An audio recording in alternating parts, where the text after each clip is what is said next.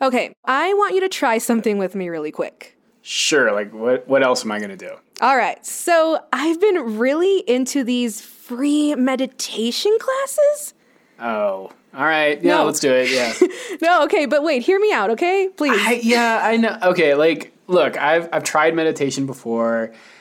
It just feels weird to do it now in the middle of a pandemic. Like, Sure. it's like I'm acknowledging that I'm powerless in all of this, that there's nothing I can do, so I might as well sit on a cushion and breathe. Yeah, I can get that. But this isn't a typical meditation class. The instructor is hosting these classes to help people through their COVID anxiety. So just listen to a bit of this class I took and give it a shot for a minute. Let's do this together. Okay, fine. So let's start with our breathing. Inhale deeply. Gently hold it. And exhale slowly. And I'm going to kind of increasing the hold, right? Because especially so many of us are working with this virus in our lungs, possibly, that this is a way to keep our lungs strong and to have a kind of an assessment of what we're experiencing in our bodies. Oh, wow. So this is like actually about the pandemic. Yeah, totally. The teacher actually thinks she had the virus for a couple weeks. Huh. Yeah, so just keep with it. Let's follow her lead. Bring yourself to the ground and like literally think about that. The earth, the ground. Bring your body to the ground. And you can bring your forehead to the ground. Stretch the right hand forward. Stretch the left hand forward. And then inhale. And exhale right to your kidneys. You doing it, Sam? Yes, May, my forehead is on the ground. And sometimes I even like to roll my forehead along on the ground. It helps to open up the sinuses. You can even think about kind of helping to activate the third eye there and get a little clarity. So when you're ready, you can press the ground away and come and sit. And notice how you feel.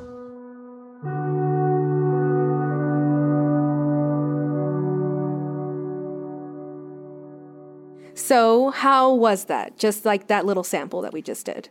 It was nice. I'm slightly more relaxed than I was. That's good. I told you. Uh-huh. So this meditation teacher really helped me see that mindfulness isn't just about taking a mental break in a stressful time. And I didn't really expect that to happen. Okay, I think I get what you mean. I think I see that. Yeah, you don't have to be totally bought in, but this episode, let's talk to this teacher because I think she can really explain why mindfulness is a great way to cope with this pandemic. Okay. From Colorado Public Radio, this is At a Distance. Your guide to life in a pandemic. I'm Sam Brash, waiting to get out of child's pose. And I'm May Ortega, blissfully at peace with the universe.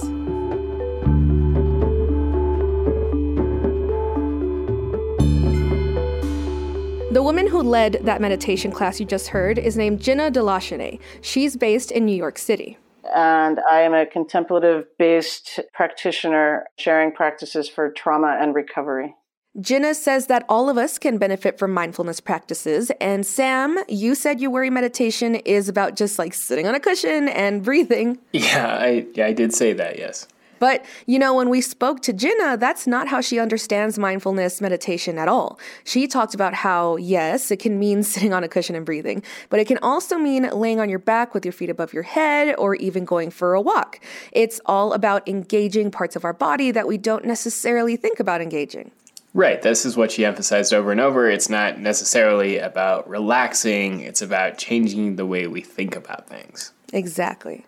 The definition of mindfulness is the moment-to-moment, non-judgmental awareness of senses, images, feelings, and thoughts. Can we, especially right now, notice, what we're feeling in our body? Can we notice the images that come to our minds? Can we bring our awareness to what we smell, what we touch, what we feel, physically?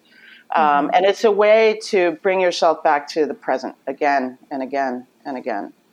And why do you think it's so important that people practice mindfulness right now?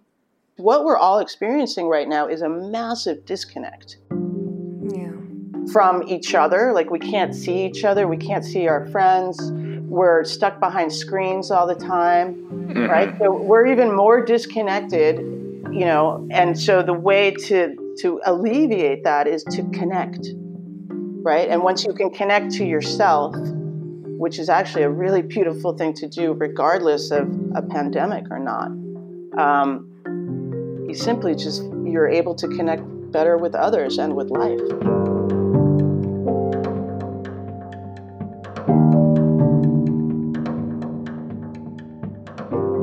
I'm somebody who's meditated in the past a little bit, but I've been sort of skeptical of trying it since then, just because it doesn't feel right for me right now. Like, mostly what I feel is like anger. Like, I'm just furious at, our government's response, at the fact that I just can't go outside. Yeah. I totally hear you. Mm-hmm. I wonder, has your tone changed in classes as you've taught during this pandemic? So first of all, the anger is your nervous system completely responding in an appropriate way to the situation, right? Mm-hmm. So the way that I utilize practice is to help people understand what their nervous system is doing and why. So our nervous system is responding to the trauma of this situation. Mm-hmm. And now, with all of the isolation that we're experiencing, people are becoming depressed. Right? Or anger can arise. And anger, I think, is a beautiful fuel. It's amazing. You can really use it to be productive. Okay. Oh, no, absolutely. Just to recognize that that's a particular energetic quality that you are experiencing right now. I took one of your classes a couple weeks ago, and at the time, you mentioned that you had been sick with COVID-19 yourself. What was that period like for you? Not fun. I bet, right. So I never had a fever and I never had trouble breathing, but I did have the GI issues. I had the aches and pains, the chills, the sweats, the cough, the sore throat. Not much of a cough, and I don't know why. I can attribute that to having a daily breathwork practice. I don't know. I would do practice to check in with myself and notice what I was experiencing in my body. It doesn't sound great if you're sick. That sounds like really rough. Kind of hard, yeah. To your body. But what I was doing was, for me, what I was doing was tracking the virus. I could feel it moving through my body, trying to get like a foothold. So I was watching. And that was helpful? I found it incredibly helpful. I was learning it as it was learning me. I'm curious, did you ever get a test? I did a telehealth conference with a doctor from NYU Langone Hospital, and she's like 99.9% you have it. Okay, well, there you go. Wow. Oof.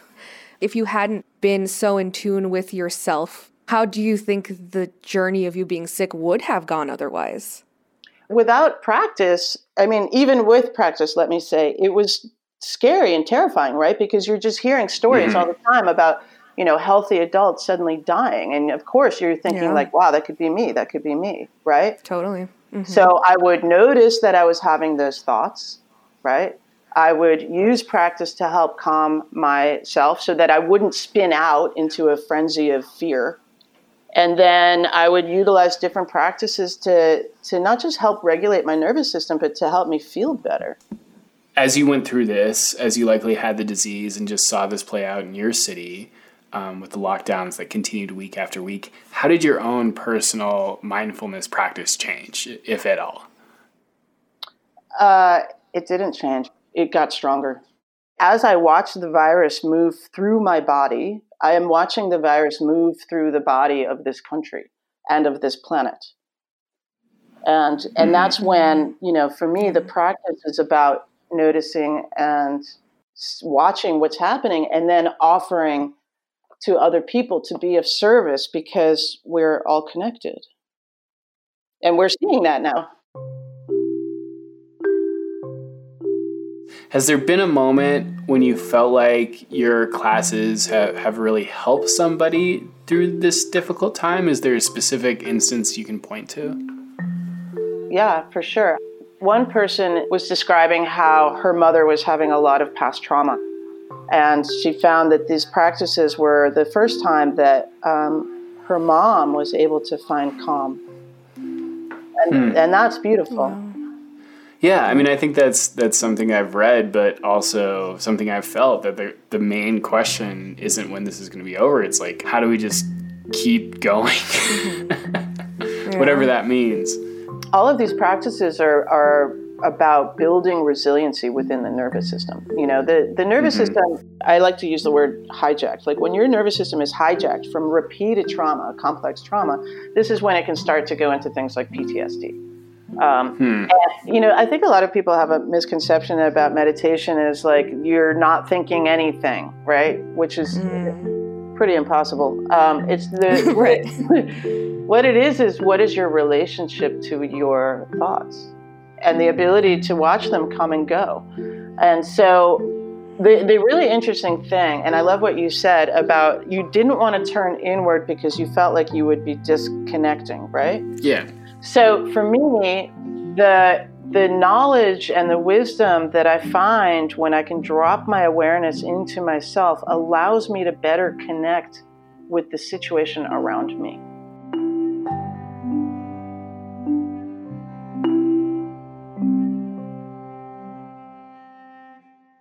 So, Sam, we spoke to Jinnah. We learned more about meditation and mindfulness and how it can help you out. So what are you thinking right now? I mean, I think like, well, I hate to admit that I'm ever wrong. I hate it. I get what she's saying, right? That mindfulness meditation is not an attempt to run away from painful thoughts or painful experiences. It's often actually an attempt to let those feelings come and sort of like wash over you, to let them happen rather than fighting them, which can often be more painful. Yeah, actually, I think that's like super accurate. You hit the target right there with that description, right? And that's the way that I think of it too. It's more, I know the phrase like centering yourself can be like kind of played out by now, but that's what it is, right? You get in touch with yourself and you give yourself time to just exist and understand that it's okay to be overwhelmed by stuff and to be worried, but that you have the capacity to still understand and give yourself a little slack, you know? Right. Like it's not like we're turning away from the chaos. We're locating ourselves inside of it. Yeah, totally. That's a really good way to put it. So if this sounds like something you might want to try, here are some tips from Jinnah about how to get started.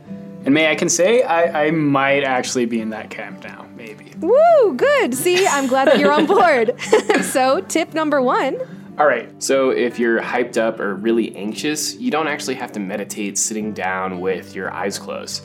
There are other ways to pay attention to your senses. If you feel like you're about to jump out of your skin, a seated meditation is not only inappropriate, but like could be harmful. You can reach into your inner toolkit and be like, today I'm experiencing this. So let me, in some cases, beat the hell out of the heavy bags or do some breath work, you know? Tip number 2, connect with other people. Mindfulness doesn't just mean blanking out or thinking about the beach. It also means making sure you're giving yourself the social connections that most humans need to feel okay. Yeah, so connect is what I would definitely recommend. Tip 3, take a tech break. Being fixated on digital images with bright lights for hours at a time, it can take a toll on your vision, your brain, and your energy. So go out for a walk, breathe some fresh air, focus on those sensations. Do what you can to take a break from the screens and connect to nature. As crazy as the situation is, we're fortunate that it's spring. Number 4, find the humor in things. I know that can be really hard right now, but laughter can really be a form of therapy at this moment. So laugh with your friends, your family, maybe even by yourself. You know, we had like a Zoom party and everybody like wore different costumes. Find ways to laugh and be silly. It's such an important part of being human. And tip 5, be kind to yourself. You say this at the end of every podcast, I feel like, but remember, you're only human and it's totally okay not to feel happy 24/7. Make sure you're not being too hard on yourself. This idea that you're supposed to be happy and find the light in everything is frankly bullshit. That's not what the practice is about. The practice is about really understanding your own experience and holding kindness for yourself, which then allows you to hold kindness for others.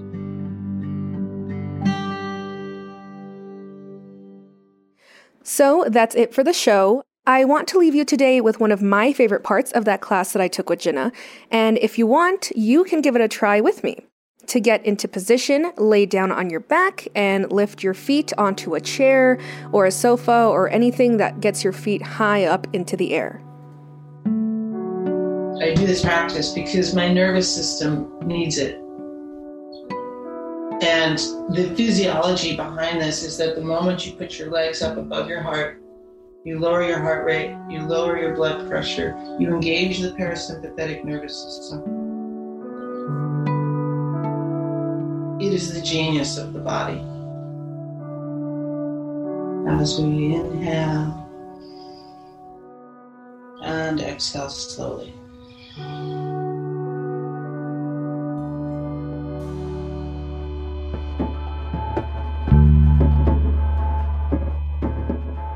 At a Distance is a podcast from CPR News, and it's hosted by me, May Ortega. And me, Sam Brash.